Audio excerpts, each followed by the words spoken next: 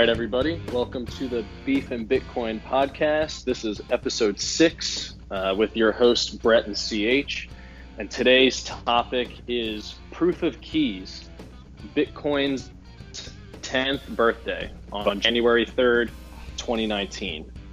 This is a special episode because it is celebrating Bitcoin's birthday and because everyone is declaring their monetary sovereignty, which is the entire point of Bitcoin.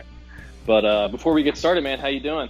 I'm doing good. A lot of crazy stuff going on right now in the world of crypto, and I know this episode specifically is proof of keys, but it's definitely exciting, and just to start off, I mean, obviously proof of keys, just the whole idea behind it is to remove Bitcoin basically, or any crypto in general really, from these centralized organizations like exchanges, gambling sites, etc. I was listening to a really good podcast episode from the Bitcoin News Show from Vortex, episode 97, and we'll link to that in the show notes. But this episode was specifically about proof of keys, and they had a number of really good guests on there. Hass McCook had a lot of really good comments on that episode about proof of keys, how he was saying that Bitcoin is like a digital Second Amendment. It's your right to hold your Bitcoin and hold your keys. And that's exactly why you would want to withdraw your Bitcoin from the exchange and take control of your financial sovereignty. And he made a good example about, if you live in the United States, you have access to the Second Amendment. Why would you leave your guns at the gun range when you can keep them at home? And that's kind of the same thing with Bitcoin. So if you can hold your keys, if you have the right to hold your keys, why on earth would you leave them on an exchange?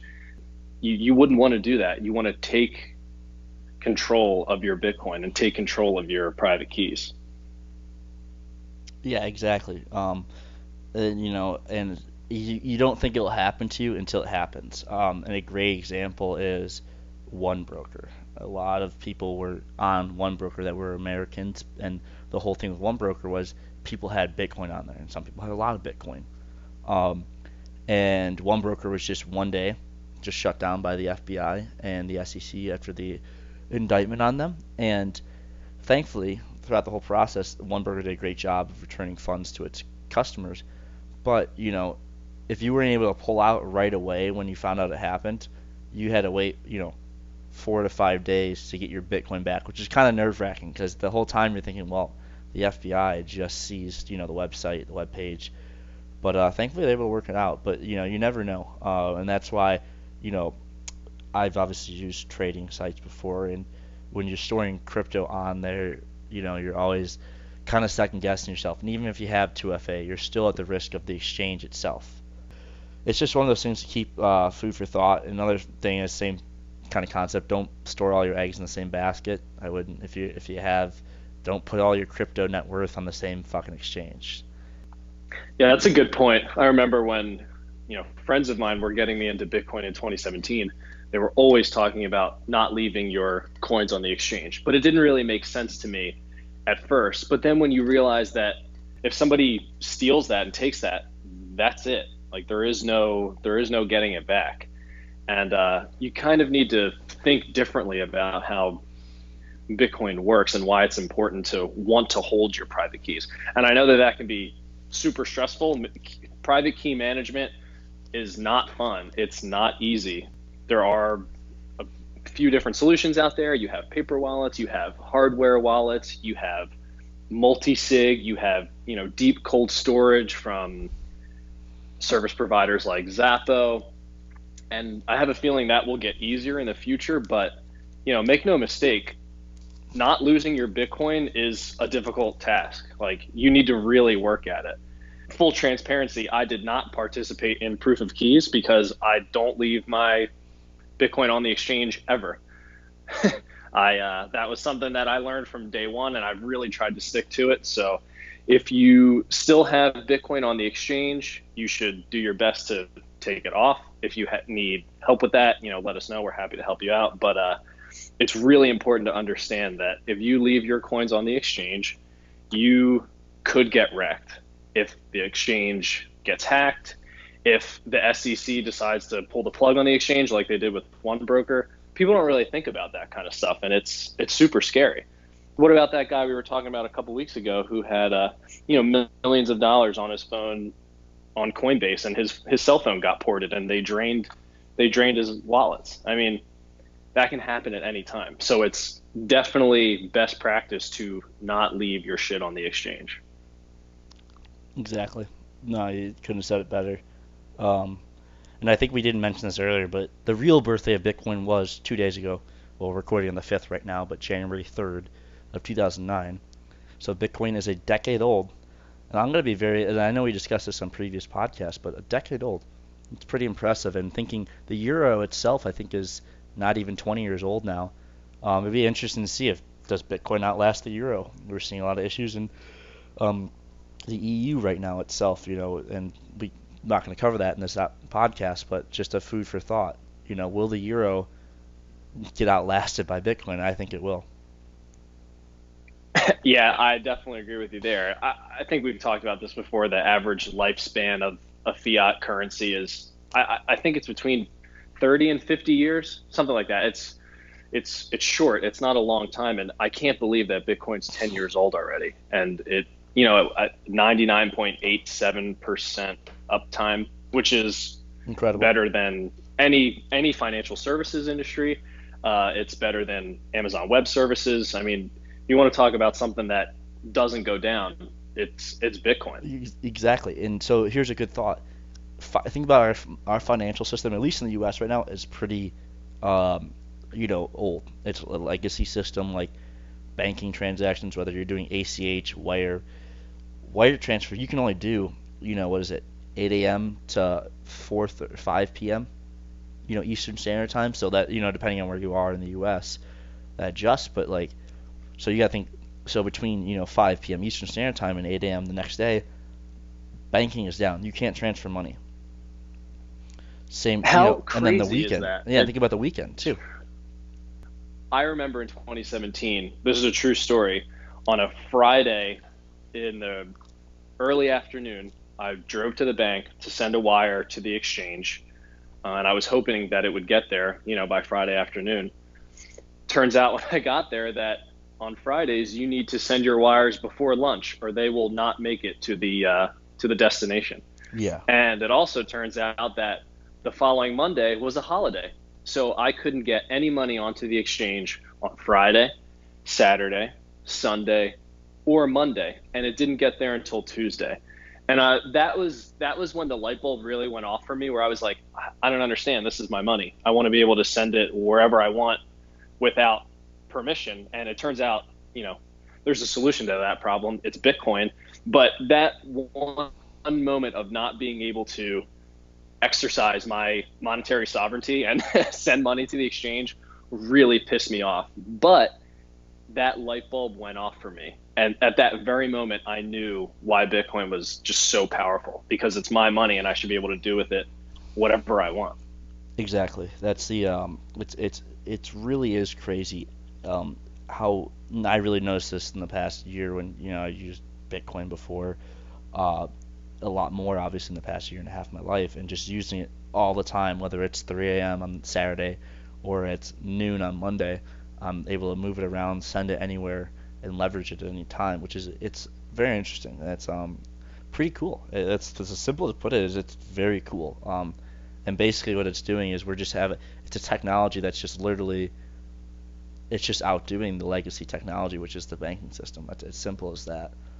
Where it goes from here, I couldn't tell you, but the amount of innovation, even in the past year and a half, I've been following Bitcoin closely, has been quite incredible. And I think in a few years from now, we're going to look back and see how far we've came. And I think that with the growth of the internet, when the internet first started, emails would take hours to send.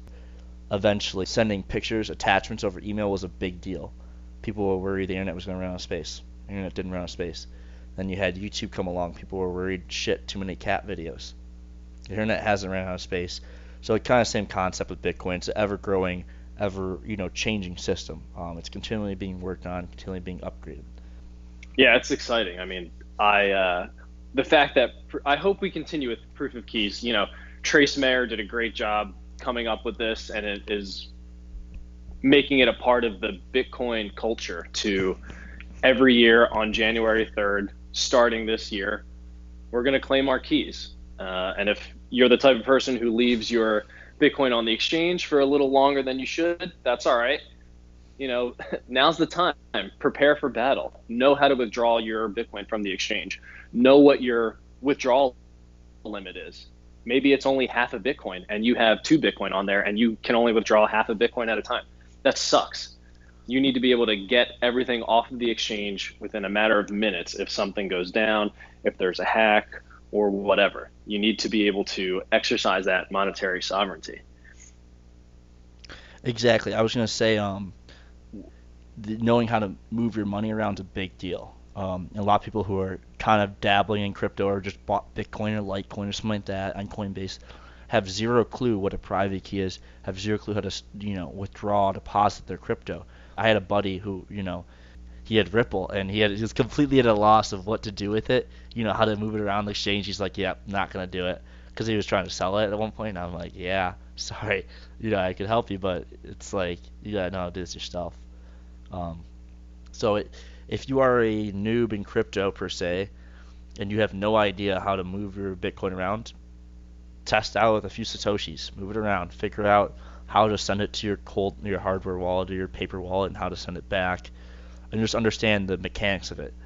Like, I still sweat my balls off when I'm sending, Bitcoin around to crypto. It's still scary. You're like, I'm just sending it, and if I have the wrong address, I am in deep shit. So when you're sending Bitcoin, always check the first 3, or crypto in general, the first 3 and the last 3 letters of the transaction ID or address, excuse me, and that will, allow you. I usually check the whole thing, but the first 3 and last 3 work, and that makes sure you copy and paste the right key or the right address, because there are Trojans or viruses out there that, if you're copy and pasting your Bitcoin address, it will really paste their Bitcoin address. So basically, you just send people Bitcoin, and you're not getting it back.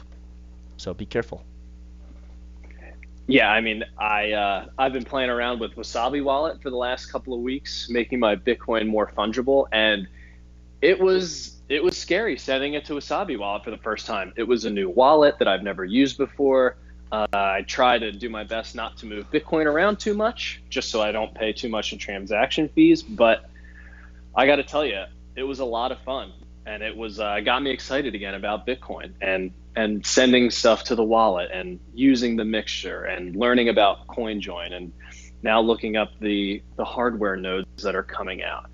But I couldn't do any of that if I didn't know how to send Bitcoin from one address to the next, and copying and pasting that address and reading it 65 times to make sure all the characters match is nerve-wracking. I'll never forget sending my doing my first transaction. It's super scary, and I still get anxiety every time I hit the confirm button on my Trezor. But every single time it works. I've never had an issue, and I can't imagine how much easier it's going to be to send Bitcoin to a friend or pay for something in the future. It's going to be as easy as using Venmo or as easy as using the Cash App. I don't know if everyone's going to be running a node at their house. I hope that they do, but we'll have to wait and see how that plays out. But it's getting better and it's getting easier. Yeah, exactly. No, it's as I stated earlier, when you first had to send emails, you had to know how to code. So think about how far we've come from that. And now emails in everyone's life. So, we are advancing along slowly but surely. Yeah, and to talk about that for a second, there's people that I work with who still have trouble using the internet or Outlook or sending emails, and it's never been easier. So I can't imagine how difficult it was to send an email, 20 years ago. I'm sure it was difficult setting up modems and routers and getting connected to the web. I wish I would have been doing that at the time. I think I might have been a little too young, but look at how far we've come, where you can have a 4-year-old on a phone sending emails and figure it out, and an 84-year-old with a phone sending emails and figuring it out on their own. We've just come so far. And when you think about that in the grand scheme of things, Bitcoin's only 10 years old. We are just scratching the surface of how all of this shit is going to work. Yeah, it's pretty crazy. As you said, you think about smartphones, even that, like the iPhone itself, or Samsung, whatever, Android, how far they've came in the past decade. You go now it's 2019, but 10 years ago smartphones were nothing, and the iPhone was something to be laughed about more compared to the BlackBerry. I mean, 10 years ago now is when they were kind of transitioning, and by the time the iPhone 5 came out, that kind of blew everything out of the water. Um, we're moving along at a fast pace, and like we always like to say, and I've talked to other people in crypto about this. You know, are we early? Are you not early? We're not early at all. Like one of the greatest things I learned early on in crypto when I the first kind of was it convention or whatever. I wasn't really a convention. It was like a crypto night I went to. It was kind of more of a private event, and it was in LA. And one of the guys, like probably one of the smartest people I've ever met, to be honest. He name is Chris Hughes, but he mentioned, when he was talking to a bunch of us, I think this is either before or after he went on. He was one of the last speakers. He talked about, you guys think you're early, and this was in August 2017. He's like, you're not early. Early was 4 years ago, 5 years ago. No, you're not early. He's like, this is, people have been, mining Bitcoin for 7 or 8 years before you. You were not early, and he really reinforced that. It was something good perspective because at the time, and I know CH can speak of this. At the time, we were in full ICO madness, and crypto was just going parabolic, and every shit coin was pumping. It didn't really matter what you owned, but this was, one of those times. So it is some good perspective. I think we still are early in the grand scheme of things. In the long-term macro perspective, we are still early. You look at the internet, even people who really didn't fiddle around with the internet much until maybe early 2000s. Good example is Mark Zuckerberg, Facebook. Internet had already been around for a decade at that point, but they're building another layer on top of it, which ended up being Facebook. So as you see, yes, are we early in the grand scheme of things? Yeah. Are we early in the? We're not. I'm not early. I know I'm not early. I've only been in this crypto really heavily for the past year and a half, a little more than that. So I know I'm by no means not early. Definitely. I mean, I can't imagine how much easier it's going to be to onboard a new user in 2020 or this year compared to how difficult it was for me in 2017 or how difficult it was for somebody else in 2013. That whole onboarding process is going to be much smoother. And I'm really excited to see what that onboarding process looks like, because if I had to guess, I'm not sure if everyone's going to be using something like Coinbase or Robinhood to buy their Bitcoin. I think a lot has to change with that, but I definitely foresee more Bitcoin ATMs popping up. I definitely think the Cash App is now the most downloaded app in the same category as Venmo, so it surpasses Venmo, and they are a Bitcoin only company, so you can keep your cash on there and buy Bitcoin. So I think apps like that will I think it's a strategy. Being a Bitcoin company now is like a strategy. Yeah, it is. It's a long game. Yeah, it's a long game. Like it could be a competitive advantage. So imagine, let's fast forward 10 years from now, and you're fucking Square, and you've only allowed people to buy Bitcoin on Square for the last decade. That's wild. That's crazy. How, in hindsight, that could look like one of the most brilliant moves that's ever happened. And if you go to any small business, chances are you have used Square as a point of sale system. Oh yeah. And that integration with Bitcoin, I think, could be. That's where Bitcoin's going to look like it just works like magic, right? All your accounting is done automatically. The point of sale is so easy. You're scanning a QR code. It's going to be a magical time for sure, but having Bitcoin integration at that point of sale device could turn out to be one of the most brilliant things that we've ever seen. Yeah, it's also, sorry to interrupt you, and a little sidetrack here. Ethereum's up like 92% over the past 3 weeks. Sorry, I had to say it. That's wild. Yeah, I haven't. I did notice that. That's it's it's pumping for sure. I know it's a little off topic from the proof of keys thing. Don't try to short irrational pumps if you're a trader. I don't know if there's anyone that trades at all that listens to us. You just don't try to do that. Like if you're gonna short Ethereum now, if you've been in crypto for more than a year, and or yeah, even that, if you've been in crypto for more than a year and you're gonna short Ethereum now, yeah, don't. It could be a pretty big dead cat bounce for all we know. Um, it is pretty crazy though. If Bitcoin gets anywhere near 6,000, I think it'll be pretty. I know that's a still low relative, to its past, but I think anywhere near 6,000, if we start a like the way we came down, I just think the way it ripped open the MACD, that we could cross back over pretty hard and thus pump. So yeah, there's my very specific technical analysis. Yeah. So yeah, Executive Order 6102, and this was something else they covered in the podcast we mentioned earlier, was something federal or FDR Roosevelt put in to use, and basically what it did was made holding gold illegal, whether it was in bullion, coins, etc. Holding gold illegal. And what it did was it allowed the Federal Reserve, because the Federal Reserve knew it had an issue. They wanted to print more money, but they didn't have that quantity of gold to match it. I think at the time it was when they required people to turn in the gold, it was I think $20 an ounce. And I could be wrong, so I might want to correct me on that. But it was $20 an ounce, and so people had to turn it in like by May 5th or 1st of 1933. Well, when they reopened the gold window, or when when gold got its fixed price to the U.S. dollar in 1934, early 1934, about 6 to 7 months later, it was priced at, guess what, $35 an ounce.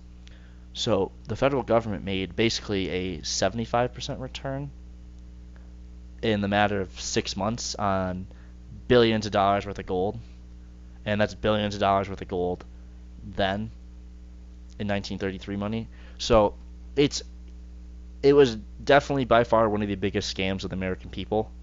And here again is a great example of where men with guns and government come and give you two options: take you away to jail or forfeit over your assets. It's as simple as that. And that's how the whole thing of big government works. And I think CH and I are both pretty libertarian. I fall more conservative, but I would consider myself a libertarian. But how does government force people to pay taxes? You don't pay taxes. Men with guns come to your house, and you either pay and pay more, or you go to jail. And it's crazy that, and I know people say things, oh, you should, we should have to pay taxes. Why the hell are we paying taxes into a system where our governments, we're $22 trillion in debt, and that doesn't include unfunded liabilities, which last I checked was $68 trillion. That is such an astronomical number, you can't even count that. It's not even fathomable. And that's what drives me nuts. Is here we are, we're paying money into a broken system, and by a broken system I mean Social Security. That runs out of funding in 2034. Why is anyone paying taxes for it? It doesn't make any sense. It's a broken system. When Social Security was first came out, the average male life expectancy was 61. So you don't receive Social Security until you're 65. So it made sense. And I believe it came out in I think the mid to late 30s. I can't remember the exact date. But you see how messed up that system is, and it wasn't meant for long term. It worked because the government was able to print money then, and you're able to continue to kick the can down the road, as I've mentioned in the past. And that's the same thing that happened in 2008. We kicked the can down the road, and now here we are in 2019, and the Federal Reserve is having meetings over a 17% drop in the stock market. So it just shows you how sensitive we are now to everything. Yeah, I mean, I definitely align with you there. Politically, I consider myself much more of a libertarian. I don't like to affiliate with any particular political party two mainstream political parties, because I think both sides are a little bit more bullshit, and I prefer the non-aggression factor of libertarianism to anything else. But with that being said, I didn't even think about that until Bitcoin came around. None of that even mattered to me. Full transparency, I was a registered Democrat prior. and I didn't know any better. I didn't think anything of it. Social Security sounded great. Welfare sounded great. All of those big agendas sounded a-okay to me, and it didn't. Uh, I didn't understand the economics behind it and why it doesn't work. And it's funny because Bitcoin is such an interesting tool that, I've said this before. I'll say it again. You can't change Bitcoin, but Bitcoin most certainly can change you. And I Yes. owe I owe a lot to Bitcoin because of that. I mean, this podcast wouldn't exist if Bitcoin didn't, hit me so personally, right? We wouldn't be talking about any of this shit. And Exactly. it's pretty cool. And it's funny because Bitcoin's a solution. You can't fund these things that don't work unless you have a money that you can control. So if you take the money, the monopoly over money away from the state, if you take that away, everything kind of falls apart. All of the malinvestment starts going away, and we'll come back to this, equilibrium. So that's what makes me more optimistic than pessimistic. I'd say a year ago, I was definitely pessimistic on the macro outlook of just society in general. And now I'm much more positive that we can kind of get through this. Yeah, I 100% agree with you. I was so ignorant of certain things like monetary history, how money affects us, and other things before I dove into Bitcoin. I was so ignorant of all that. And not that I'm a history nerd, not whatever you want to say. So I have a good understanding of history and what happened, and what events have been fabricated by governments. Because there's a great line, the victors write history, and that's 100% true. If you really do in depth you know research, especially of the 20th century, where so much has happened. When you think of World War One, the creation of central banks, World War Two, the Cold War, Vietnam, Afghanistan, you name it. There's so many things that happened in the 20th century that affect everything we do today. World War One affects everything we do today. Why? Because it completely changed society. Society went from where government played a very limited role in that. And I'm talking globally. I'm not just talking about America. I'm not talking about England. I'm talking globally. When you look at European states, look at America, um, and how much they changed after World War One. Why? World War One was scary. 18 million people wiped off the face of the earth in 4 years in the bloodiest conflict ever seen by man. The atrocities of that war are insane. Gas, artillery shells, machine guns. It's just brutal. And so that affected the way people viewed the outside world, and it allowed big government to move in. And basically, America passed the Espionage Act during the time, and so basically anyone who said anything against America, or like the House Un-American Activities, stuff like that. Why? Because they want to keep people scared. You need big government to keep you safe. If you had to ask me if the U.S. was a social state, you know, I would 100% agree, and it couldn't be more glaringly obvious than what we covered earlier with Executive Order 6102. The government forced people to hand over their hard money to trade it for soft money. It's as simple as that. The American people got screwed, so other people didn't. Um, No, yeah, that's such a good comment because a lot of people try to tell me capitalism is bad, and here in the United States, we it's a capitalist country. It most certainly is not. what we have today is, I guess the correct term might be crony capitalism. It is a system where, for instance, Amazon, there was a big deal about Amazon's new headquarters, HQ2, where they're going to go, and everyone was begging Amazon to come. Oh, we'll give you tax benefits. So here's Amazon, a company that was recently valued at $1 trillion as of 3 months ago or so, getting a fat tax break. Well, the mom and pop store down the street doesn't get a tax break. So that's where they talk about crony capitalism. Is okay. So this company's now they're gonna have extra profit. Amazon's not gonna have to pay 15 million in taxes, for their property or whatever, whereas the business across the street has to. And so you get these, you know, larger corporations that get advantages, and they have more push, and they can push things around in government. Correct term would be lobbying. And we see it so much with pharmaceuticals. I mean, it's glaring as day. I mean, when you take a step back and here's another red pill, and you really look at things, and you turn on TV and see how many pharmaceutical drug ads there are, and then you see how much effects opioids have on American people and how many people die from pharmaceutical drugs every day in the U.S. And yet we have TVs blasting at us pharmaceutical drug commercials all day long.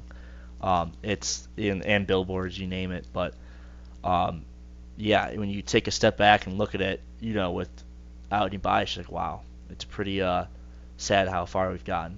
And so yeah, For there's the sure. For sure. I mean, yeah, these are this isn't a free market by any stretch of the imagination. And if you think that it is, then you need to reevaluate what's actually going on here. You wouldn't have rent seeking behavior. You wouldn't have middlemen and third parties, managing every single transaction that you go through in your existence. It wouldn't be like that. You would voluntarily interact with the person or party or business that you want to interact with, period. And nobody would insert themselves into the middle of that transaction and charge you for it, right? exactly. And your middleman point's perfect. Wires aren't easy, and especially when you talk about international wires. And I've probably mentioned before, I've only done a handful, but the first international wire I did was to a crypto exchange when I first got into crypto, and I was sending money, and it was I sent it. I had put everything in properly, but the bank I used said, "Oh, you need to change this," and it wouldn't let me send without changing that. So I changed it, sent the money. A few days later, I get an email from the exchange saying we can't accept it unless you tell your bank to change the memo or something like that. And I'm like, motherfucker. I had everything put in properly. The bank made me change it. Now my money's tied up. And so, the whole process took me like a week and a half to get my money back. And it was just like, Jesus. And so then I started using credit card and debit card because I'm a dumbass. And you'll realize really quickly, don't use credit cards or debit cards for buying crypto because you just get hit with high fees. Wiring ACH is always the best way to do it. I always do same day wire for the most part. It's obviously cheaper to do over longer intervals, but that's just how I do it. Yeah, I hear you. I typically like to use wire transfer or ACH just because it's cheaper. But I've also kind of been getting into the ATM machines. You just Hmm. bring your QR code on your phone, scan it, put your cash in, and away you go. The fees are not fun, but I think it's worth the price of anonymity and fungibility. Yeah. So to me, that's worth it. I think I want to also take a look at BISC, which is a decentralized exchange. It's an application that you run on your computer, and you can perform transactions and trading that way. So that's something else that everybody can look into. But yeah, Yeah. So as you said, it's easier, and something with history and money is when you look at history and look at dictatorships, and especially the 20th century is a perfect example. We see the rise of dictators when there is a lack of hard money, where people have, there's a lot of fear in the people. There's no economic prosperity, and so they'll do anything for economic prosperity. And a great example, we might have covered this before in the past, is the rise of Hitler. If you know anything about World War One, Germany got totally fucked. Pardon my language, but that's what happened. Germany was basically took the full blame for World War One, and the reasons for this was, if you do any history research, I'm just a brief background. World War One didn't just happen because Archduke of France was assassinated. This was a long build up to World. There's a long build up to World War One, and basically it's simple as this: Anglo powers, basically England, the British Empire, was afraid of losing, its hegemony to Germany. So at the end of the war, Germany got screwed. Well, Germany went through a very severe hyperinflation in 1921, 20, and 22, and 23, and basically their currency became worthless. People carting around wheelbarrows full of Deutschmarks that were worthless, were paper marks. And what happens with that is you get, as I said earlier, economic prosperity. People lose hope. When they lose hope, they reach for far extreme politicians to solve their issues. Well, what happened in the 20s was the Roaring Twenties. So Hitler started his reign and the Nazi and his whole idea of his party around. And he started his like first speech, and I think in Nuremberg, and he started there and originally got arrested, and that's when he wrote Mein Kampf. He wrote Mein Kampf in 1924 while he was in jail, and at this time, Germany started to prosper along with the rest of the world. We had the Roaring Twenties. Central banks were printing off money, more money, more adding more money in the supply. Well, inflation doesn't hit yet, and thus when you have 1929, you have the crash, and that's when Hitler's rise came. Germany was devastated again, and this is twice within a decade. And his rise was only able to happen because Germany got screwed over, their currency hyperinflated, and that's why. And then in '33 he was elected after the Kaiser died. So it's there's other examples of this. You look at any dictatorships, and it happens because there's people are willing to give up their freedom for safety, which in turn has proven terrible. Obviously, when you look at the Soviet Union, you look at China, you look at Venezuela, obviously Germany, we've mentioned. You look at Eastern Bloc countries during the Cold War. You see people lose freedom for the hope or idea of safety, which turns out to be no safety because you have a government spying on you. And yeah, that's as simple as that.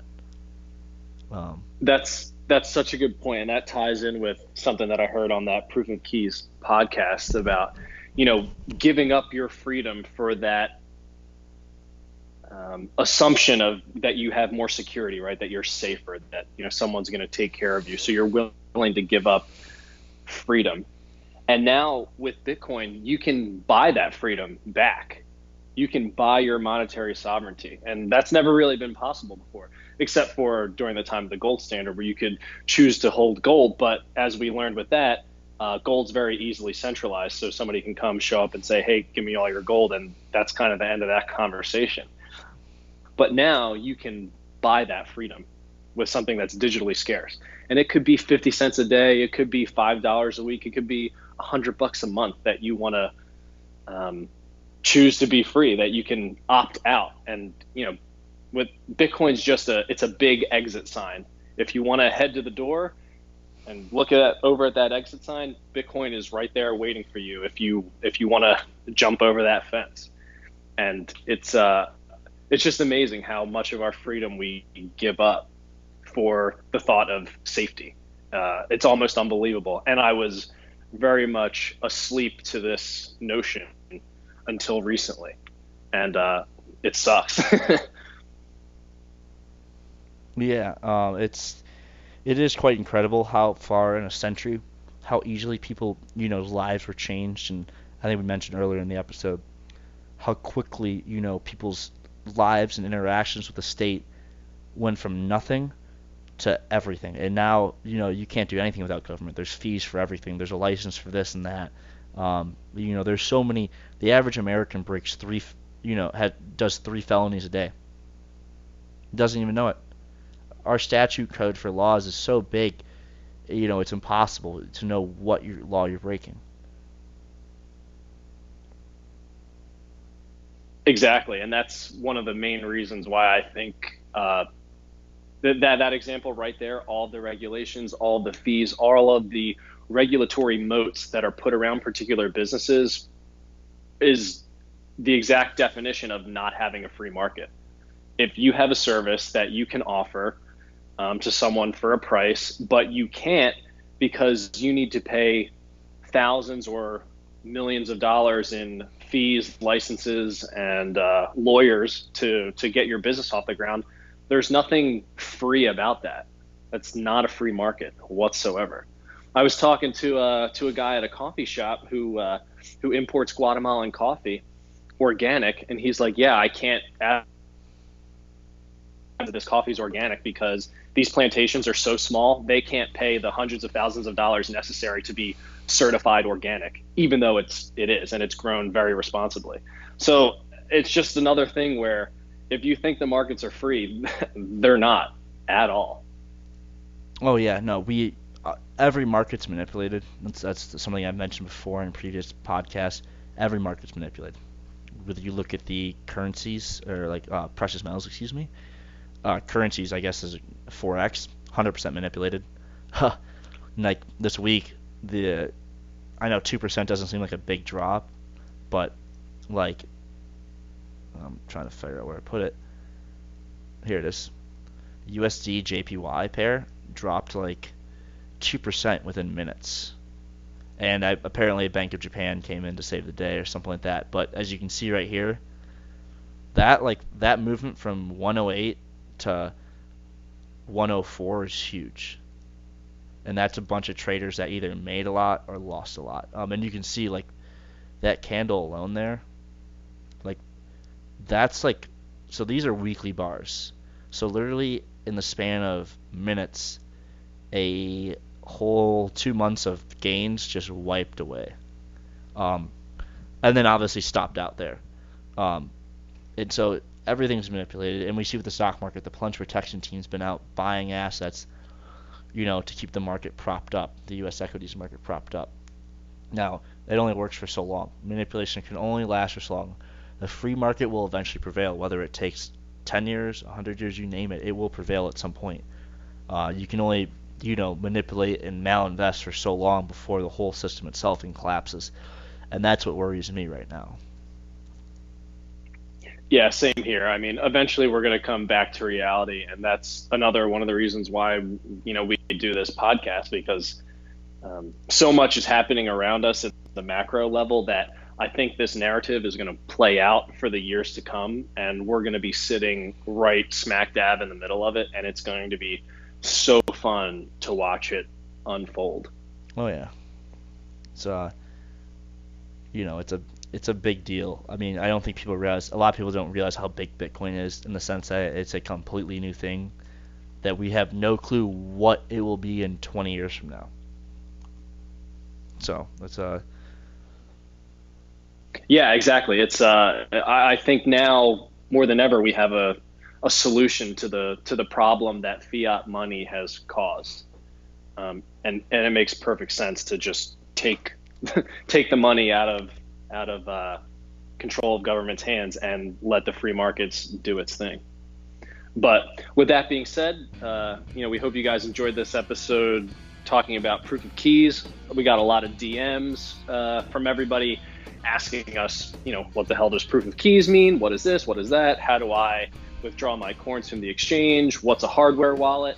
And because we got so many questions, we thought it would be good to do an episode about this. So if you still have questions or need help moving your shit off of the exchange, let one of us know, reach out. We're more than happy to help. But be free, opt out if you want to. Bitcoin's the exit sign. Claim your private keys and secure your Bitcoin. Exactly. Claim those keys. Know how to send your money. That's right. All right, everybody. Well, we'll be back next week with another episode. Cheers. Cheers.